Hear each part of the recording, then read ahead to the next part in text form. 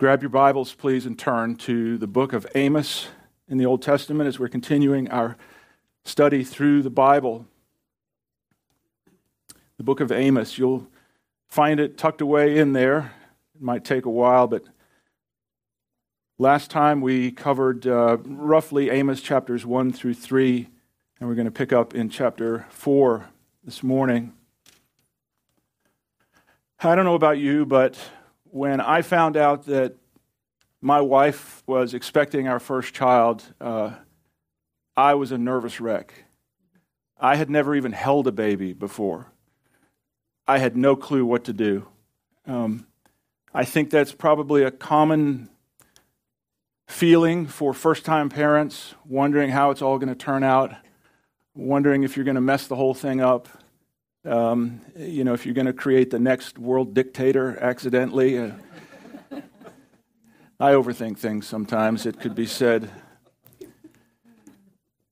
But man, I was a nervous wreck. And then, you hold that baby for the first time, and it's second to your salvation. It's the most remarkable moment in your entire life. When you hold your children for the first time, there's nothing like it. You can't explain it. It's something at a soul level, a spiritual level, that is incomprehensible. And as they, you take them home and you watch them start to grow and you think, oh, I'm raising the perfect child. What a good parent I am. Look at this sweet little angel. And then the day comes when you have to discipline them for the first time. And for me, I remember that day. I can tell you during our parenting years, there were many times when I would walk out of one of the kids' rooms and go back to my room and cry. Because no parent in their right mind enjoys disciplining their children. But we do it because we love them. We discipline our children out of love. And it hurts us so much when they sin because we know we have to discipline. Multiply what we feel by a trillion, and maybe we're starting to get close to how God feels when we, as His children, sin against Him. Not once, not twice, but thousands of times. As I said before, it's easy for us to read these Old Testament prophets, a book like Amos, and walk away with nothing but this sense that God is this angry God who just enjoys lashing out and judging people. Nothing could be further from the truth. Anyone, and I say this with all the kindness in my heart, but anyone who comes to that conclusion is either willfully in denial of who God is, or they're simply innocently ignorant of the Scriptures. And it's okay for a person to be there. We all were at one point. I still am in so many ways. But there's no way that we can read the Bible. I don't mean cherry-picking verses. There's no way we can read the Bible and walk away with any other conclusion that God is a good God, that He loves His children. He paid the ultimate price, giving His Son to die with my sin charged against Him. As the Bible says, there's no greater love. And what we see again this morning may be difficult for us to read, but it's important for us to grasp this. We see God having to send judgment to His people.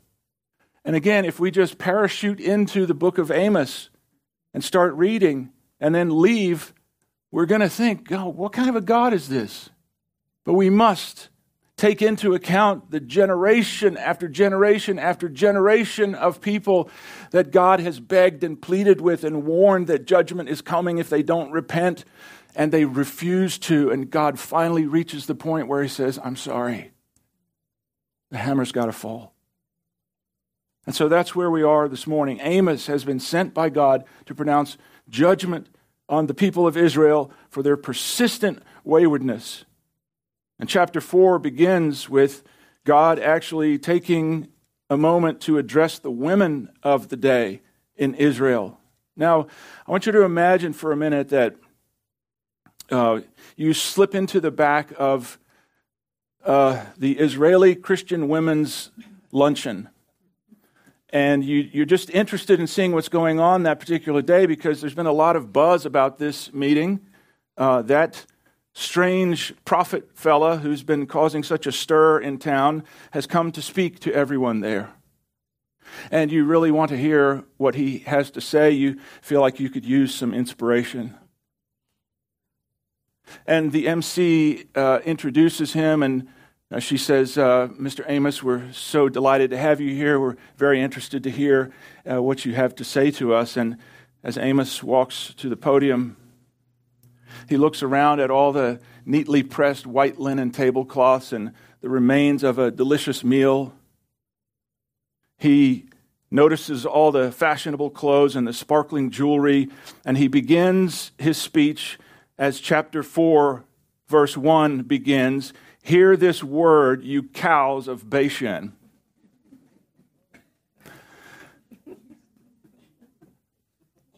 He certainly had their attention. He continues, "You who oppress the poor and crush the needy." By this time, people are looking for the exit. What we must understand is that God's people in this day had become very wealthy. They were living extravagant lifestyles. And as a result, they were looking down on the poor and they were oppressing them horribly. You know, some people I've seen in my life, some people can handle wealth, and they do it with grace and dignity and generosity.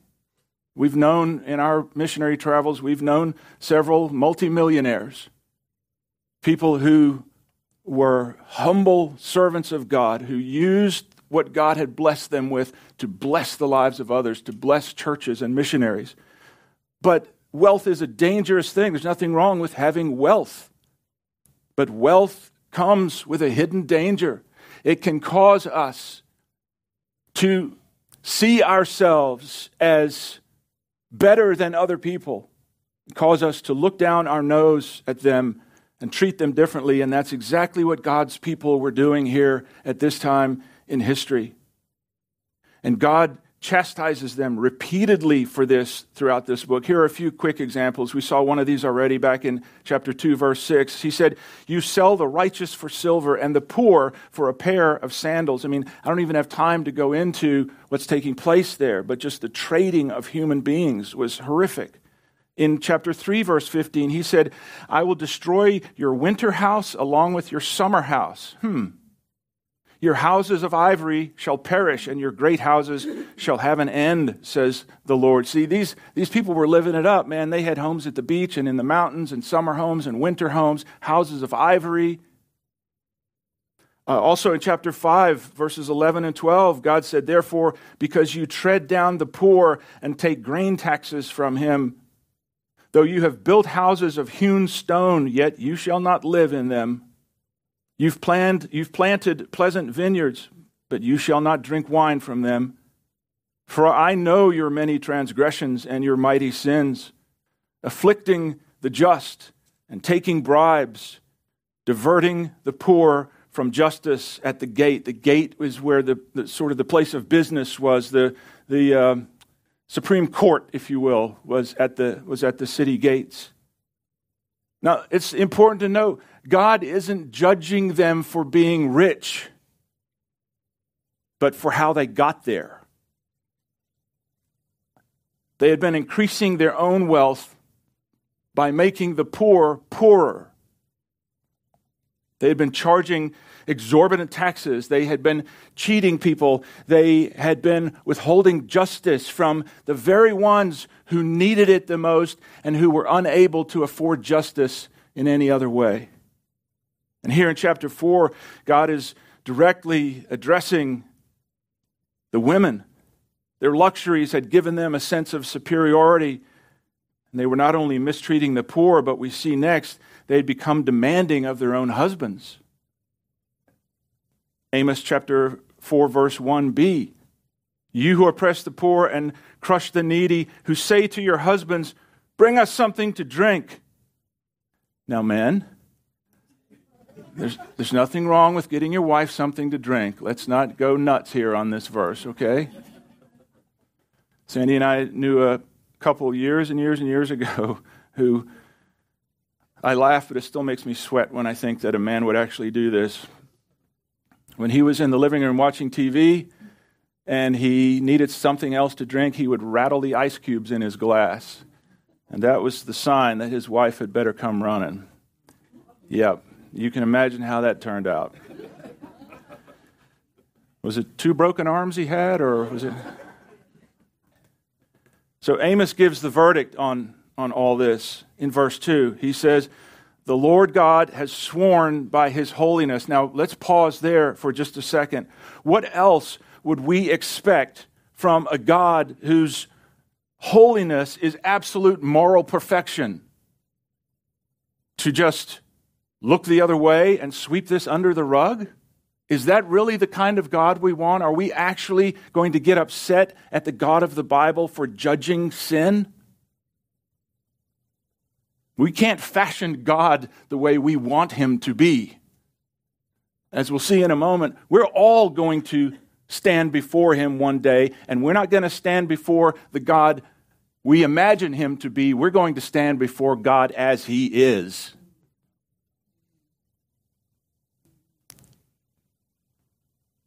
Verses 2 and 3, the Lord God has sworn by his holiness. Behold, the day shall come upon you when you will be taken away with hooks, the last of you with fish hooks. You will each go straight out through the breaks in the wall, and you will be cast out toward Harmon, says the Lord.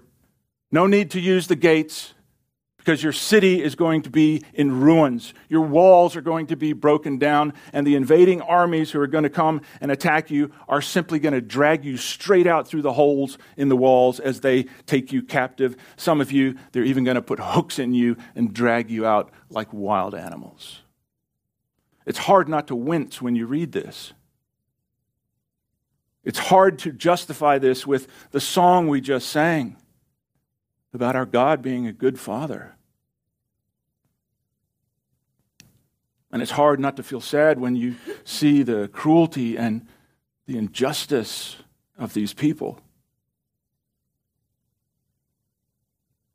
But the question I can't get away from is this: is our society any different? Would it be fair to say that our nation is guilty of the same thing and much worse? That our nation has grown fat like the cows of Bashan, with every imaginable convenience and luxury. All body, no soul. By the way, I just need to throw in the cows of Bashan. You could actually do a whole study on that. It wasn't a random statement that Amos was making. The cows of Bashan were actually a very special breed. They lived a luxurious life, as far as cows go. They were pampered. They received the finest food, the finest living conditions. They were considered prime cattle, the best anywhere. They were pampered and well-fed and fattened up, but what they didn't realize was the whole time they were eating all they wanted and being well-fed and fattened, it was all for the purpose of taking them to the slaughterhouse.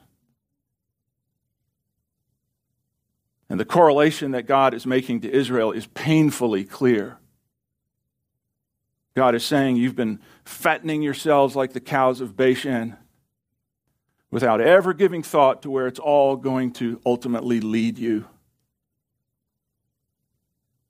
Well, next, God uses a real good dose of sarcasm, I guess you could say, to get their attention in verse 4. He says, come to Bethel and transgress.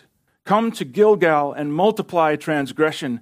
Bring your sacrifices every morning, your tithes every 3 days. Now, those city names don't mean that much to us, but those were the religious centers of the day. That's where people went to worship.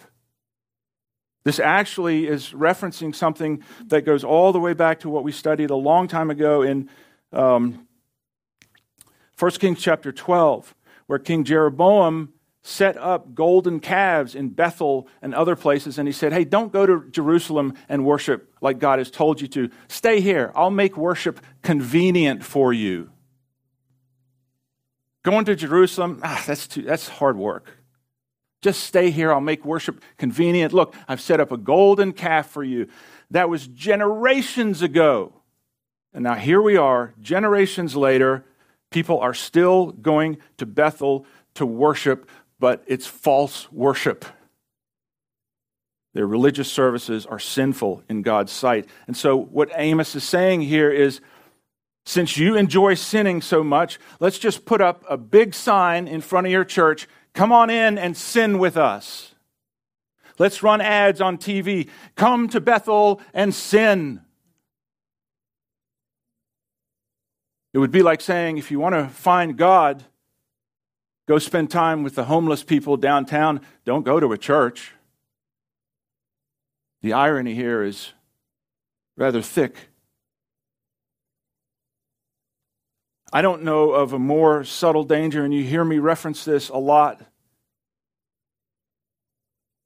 But I don't know of a more subtle danger for a nation than religion without God.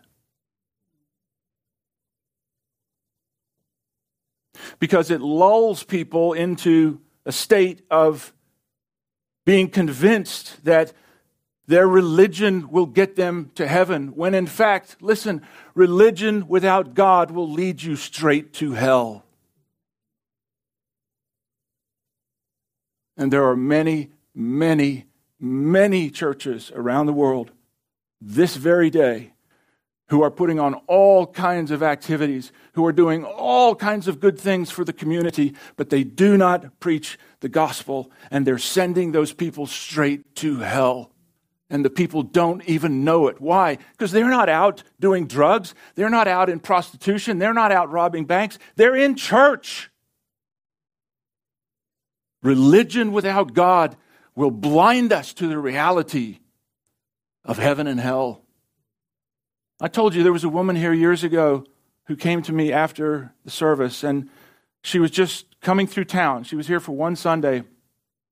She was close to 90, I believe, in her 80s. And I don't hit everybody over the head with this the first time I meet them, but I just felt compelled to say to her, ma'am, can I ask you a question? Has anybody ever shared with you your need to be saved? And she looked at me with the most honest response, and she said, no. And I said, oh, so you didn't grow up in church? Here's what she said. Oh, no, I went to church my whole life. It was one of the rare moments in my life I was speechless. I didn't know what to say. I was thinking, did I doze off for part of this conversation? Because this is not making sense at all. I said to her, what do you mean? Well, she said, I grew up, I don't remember the church, such and such a church. I said, and no one has ever told you about your need for salvation? No. I said, what did they talk about? She said, well, we talked about how Jesus was kind and we should be kind to others and we should help the homeless and feed the hungry and plant trees for peace and all that kind of stuff. All good stuff, all good stuff. It's all fine, but it's not the thing. It's not the main thing. The church can pour millions into its community and miss the point completely. The Israelites were steeped in religion, but God wasn't in their lives at all. Any unaware passerby would have looked at them and thought, wow, maybe one day I'll be as good as those folks. It's no surprise then to read what God said back in Amos chapter 3, verse 14. He said, "In the day I punish Israel for their transgressions, I will also visit destruction on the altars of Bethel, and the horns of the altar will be cut off and fall to the ground." Don't have time to get into it, but the 4 horns on the altar, the big square altar that was right there, the first thing at the entranceway to the courtyard to the temple and the tabernacle. The horns were a picture of power and safety. People could run and hold on to the horns as a kind of a symbolic act. I don't think it actually did anything spiritually, but it was kind of a symbolic act of I'm holding on to God. I'm holding on to this for safety. God says, you know what? I'm going to cut those things off and let them fall to the ground. In chapter 5, verse 21, jump ahead for just a moment, just because of the way Amos ties all this together. But I think every nation, every church, every individual should take careful note of what God said here in chapter 5, verse 21. He said, I despise your feast days, and I do not savor your sacred assemblies. Though you offer me burnt offerings and grain offerings, I will not accept them, nor will I regard your fat and peace offerings. Take away from me the noise of your songs, for I will not hear the melody of your stringed instruments. But let justice run down like water and righteousness like a mighty stream. That's what God is looking for. Are you impressed by your church attendance every week? Don't be. God isn't. The real question is, have you surrendered your life to Jesus Christ, and are you surrendering your will and your heart to Him daily? All the while these people were carrying on their godless religious activities, God had been sending them warnings to get their attention, to bring them back to Him. We see this over and over. God now, in Amos chapter 4, reminds them in verses 6 through 11 of all the things He sent into their life over the past generations to warn them. Now this is Phil as a father disciplining his children. This is you as a parent disciplining your child. Verse 6, He brought famine. Verse 7, drought.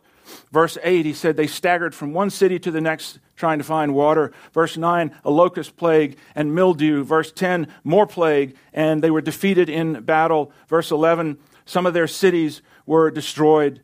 And as you read that horrible list of things, we conclude in our thoughts, well, surely after all that, it must have brought them to their knees and caused them to see their waywardness. But instead, interspersed with these judgments in verses 6 through 11 that God had sent, we read this heartbreaking phrase over and over and over again. God says, "Yet you have not returned to me."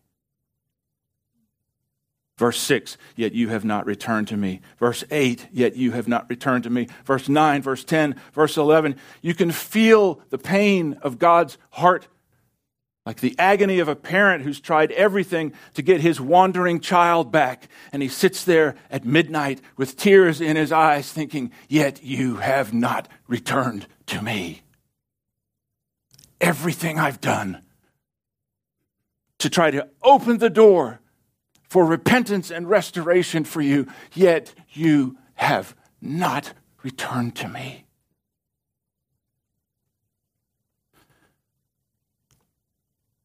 God was displaying love by sending each of those judgments. They're hard to read, but behind them we must know that's what it took to even get through the thickness of these people's hearts. He was warning them before the real judgment came. He was sending these pre-warnings of judgment, saying, man, it's going to get worse. Sin has to be judged. I can't ignore this. I'm begging you. Here's a little taste of judgment. Surely this will make you turn around. No? Okay, well, here's something more. And he was warning them about the day that is coming. But the people refused to hear the warning that the pain was intended to provide. Dr. Paul Brand is a Christian medical doctor who was the first to discover the real cause of leprosy.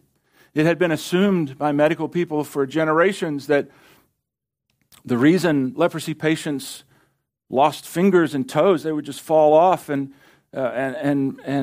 they thought that it was simply because their flesh was dying. But that was far from the truth, as it turns out. Dr. Brand discovered that those suffering from leprosy could no longer feel pain. And so they were oblivious to all the bumps and scrapes and cuts and burns that a person gets in their life. Like putting your hand accidentally on a hot stove, or smashing your bare toe against the coffee table leg and realizing you don't ever want to do that again. People with leprosy could do that and just go right on. It didn't faze them because they had lost the ability to feel pain. Dr. Brand's discovery was revolutionary. He realized that pain is actually a gift. It's a warning system that God has built into us. Even a newborn baby recoils from pain, even though its brain is too young to comprehend all the things that are going on. It instinctively recoils from pain. It's a gift that God has given us, a warning system to keep us from danger. And interestingly, one of Dr. Brand's books that he wrote with Philip Yancey is entitled Pain, the Gift Nobody Wants. One of his other books, by the way, you should read if you haven't, Fearfully and Wonderfully Made. It's a staggering look at the human body from a medical perspective, from a Christian's perspective. God's people just continued to ignore his warnings until the day came when they were met with this sobering conclusion. Amos chapter 4, verse 12. Therefore, this is what I will do to you, O Israel. And because I will do this to you, prepare to meet your God.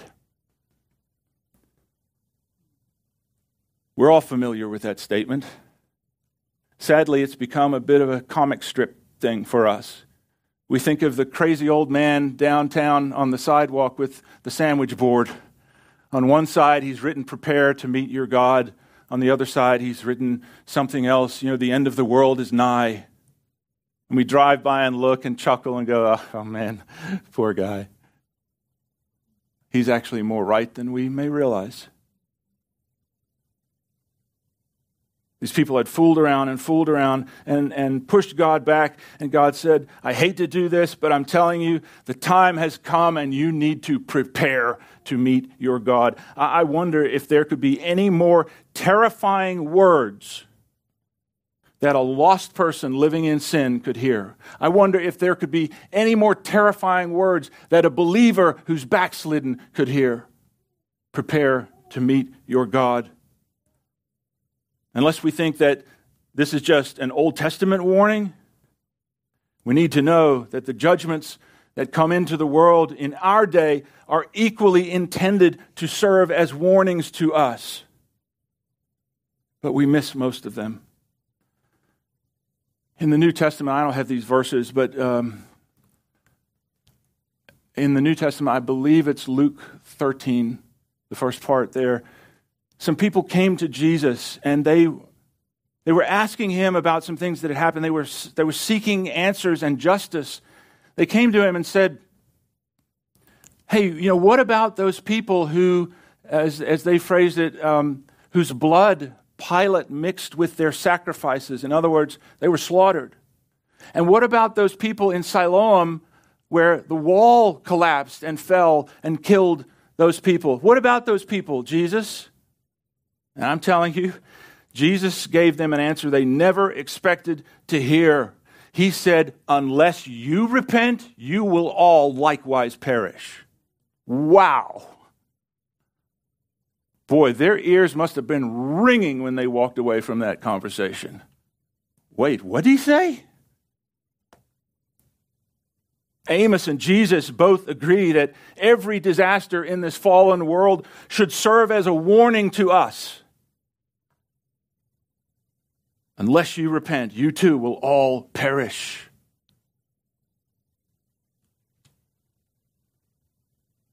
God is still sending warnings today, and if that's the case, then I must ask, are there any signs that our nation is less deaf than Israel was? Would it be unreasonable to look at our history for even just the past 20 or 30 years and conclude that God has been sending us warnings in this nation? As it turns out, I was supposed to bring this message last Sunday. It had to be delayed for a week, and now here we are on another anniversary of 9/11. We've forgotten about it. That shock of warning that reverberated through all of us that day, that's long gone.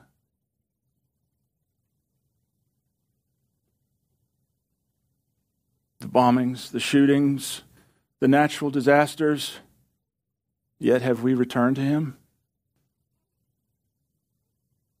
Yes, we have churches all over the country.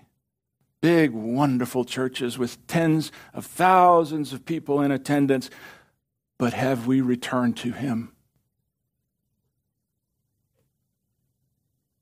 All the years of warnings God has sent our way, we're doing much better as a nation now, are we? We're more of a Christian nation than we ever were, are we?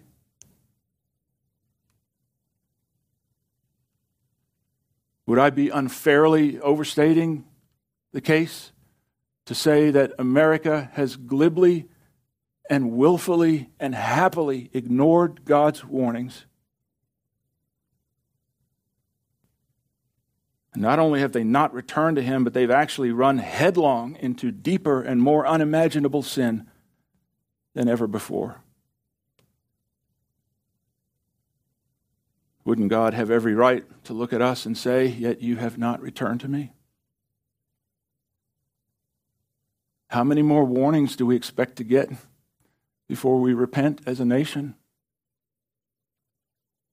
How much further can we stretch God's patience before we hear the thunderous words, "Prepare to meet your God"?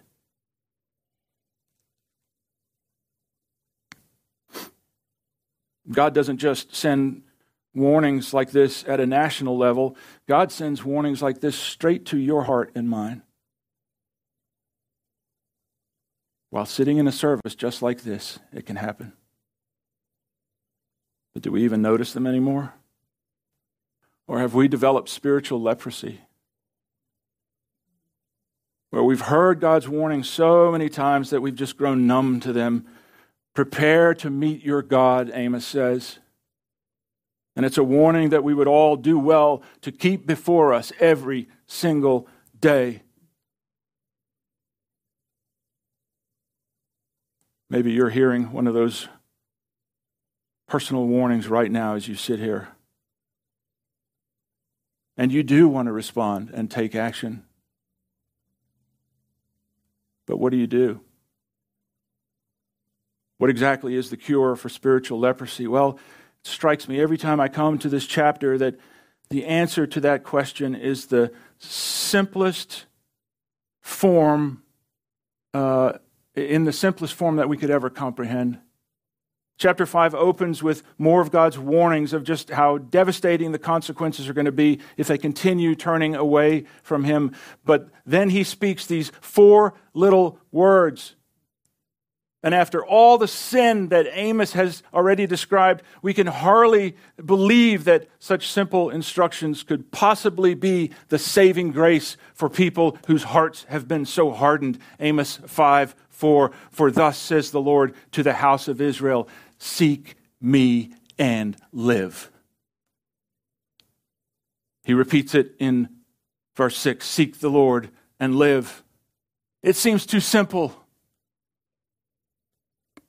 But that's the answer. God doesn't say, seek religion and live. You won't find life in religion. He says, seek me and live. He doesn't say, seek a denomination and live. He doesn't say, seek a personality, famous personality in some church and live. He says, seek me and live.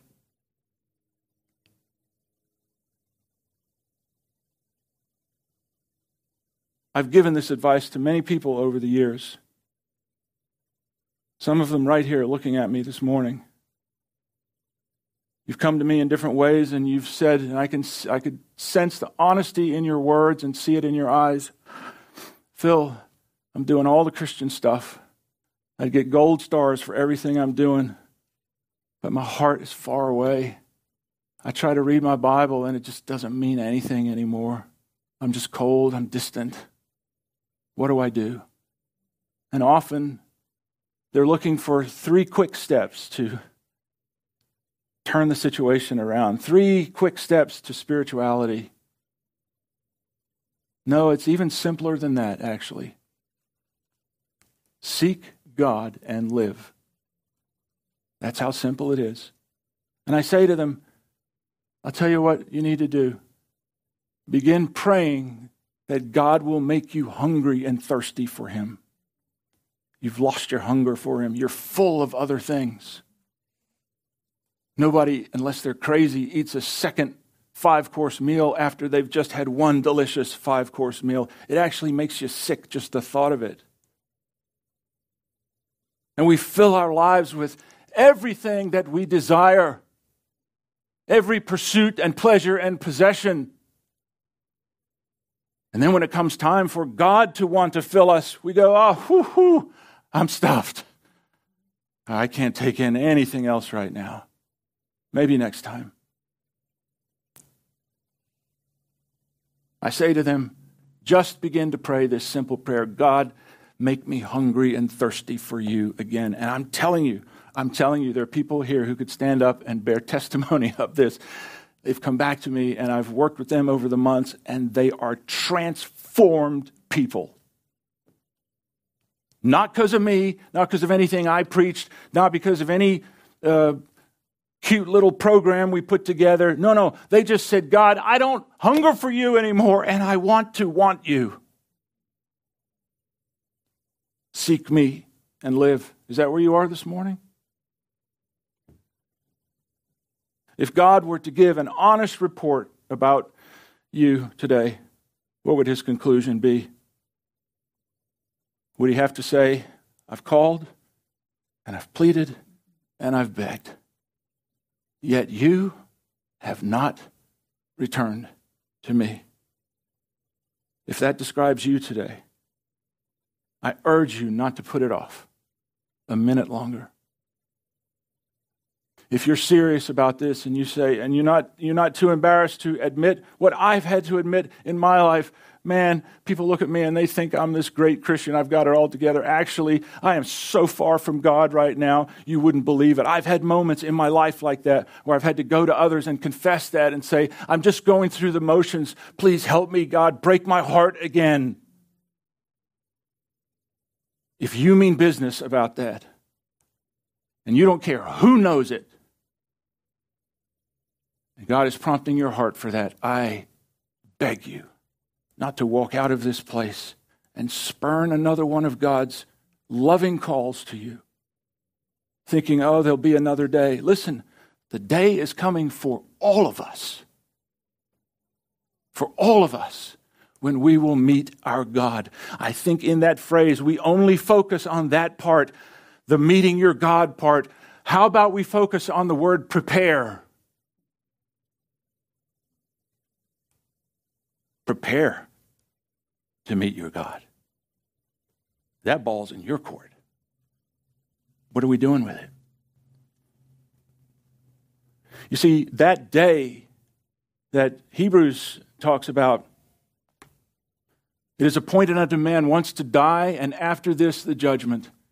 God has that appointment on His calendar, and you will be there on that day, whether it's on your calendar or not. You will be there. And so will I. Yet you have not returned to me. Prepare to meet your God. As we close and sing a couple of songs, I would just say to you what's true every week here and every other day of the week. If we can help you in any way, you just reach out to me. Reach out to Kevin or Rex or David or any of our wives. We're not here to put on a show every Sunday. We're here to help people. We're here to do life together and figure this thing out. If we can help you this morning during the closing songs, I urge you to get up out of your seat. I don't care if you have to trip over 5 people to do so. If you mean business about this, you take care of it today. I'll be at the back. You come talk to me. I promise we'll give you the help that you need. Seek me and live. Let's pray.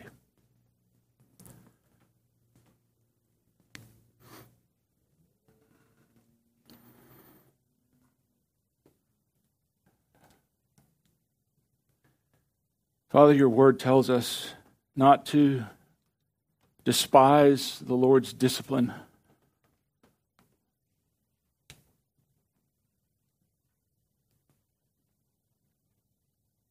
Because if we have any sense at all, and especially if we've been parents or are parents, we know that God's discipline is happening out of love. He longs so much to reach out to us in our seasons of waywardness and call us back. It's not the anger or the judgment of God that leads us to repentance. Ultimately, if we really look at the picture honestly, the Bible is right. It's the kindness of God, the goodness of God that leads us to repentance, because we have to admit he's been so patient with us. Thank you, Lord, for your patience. We thank you that you've waited another day with us.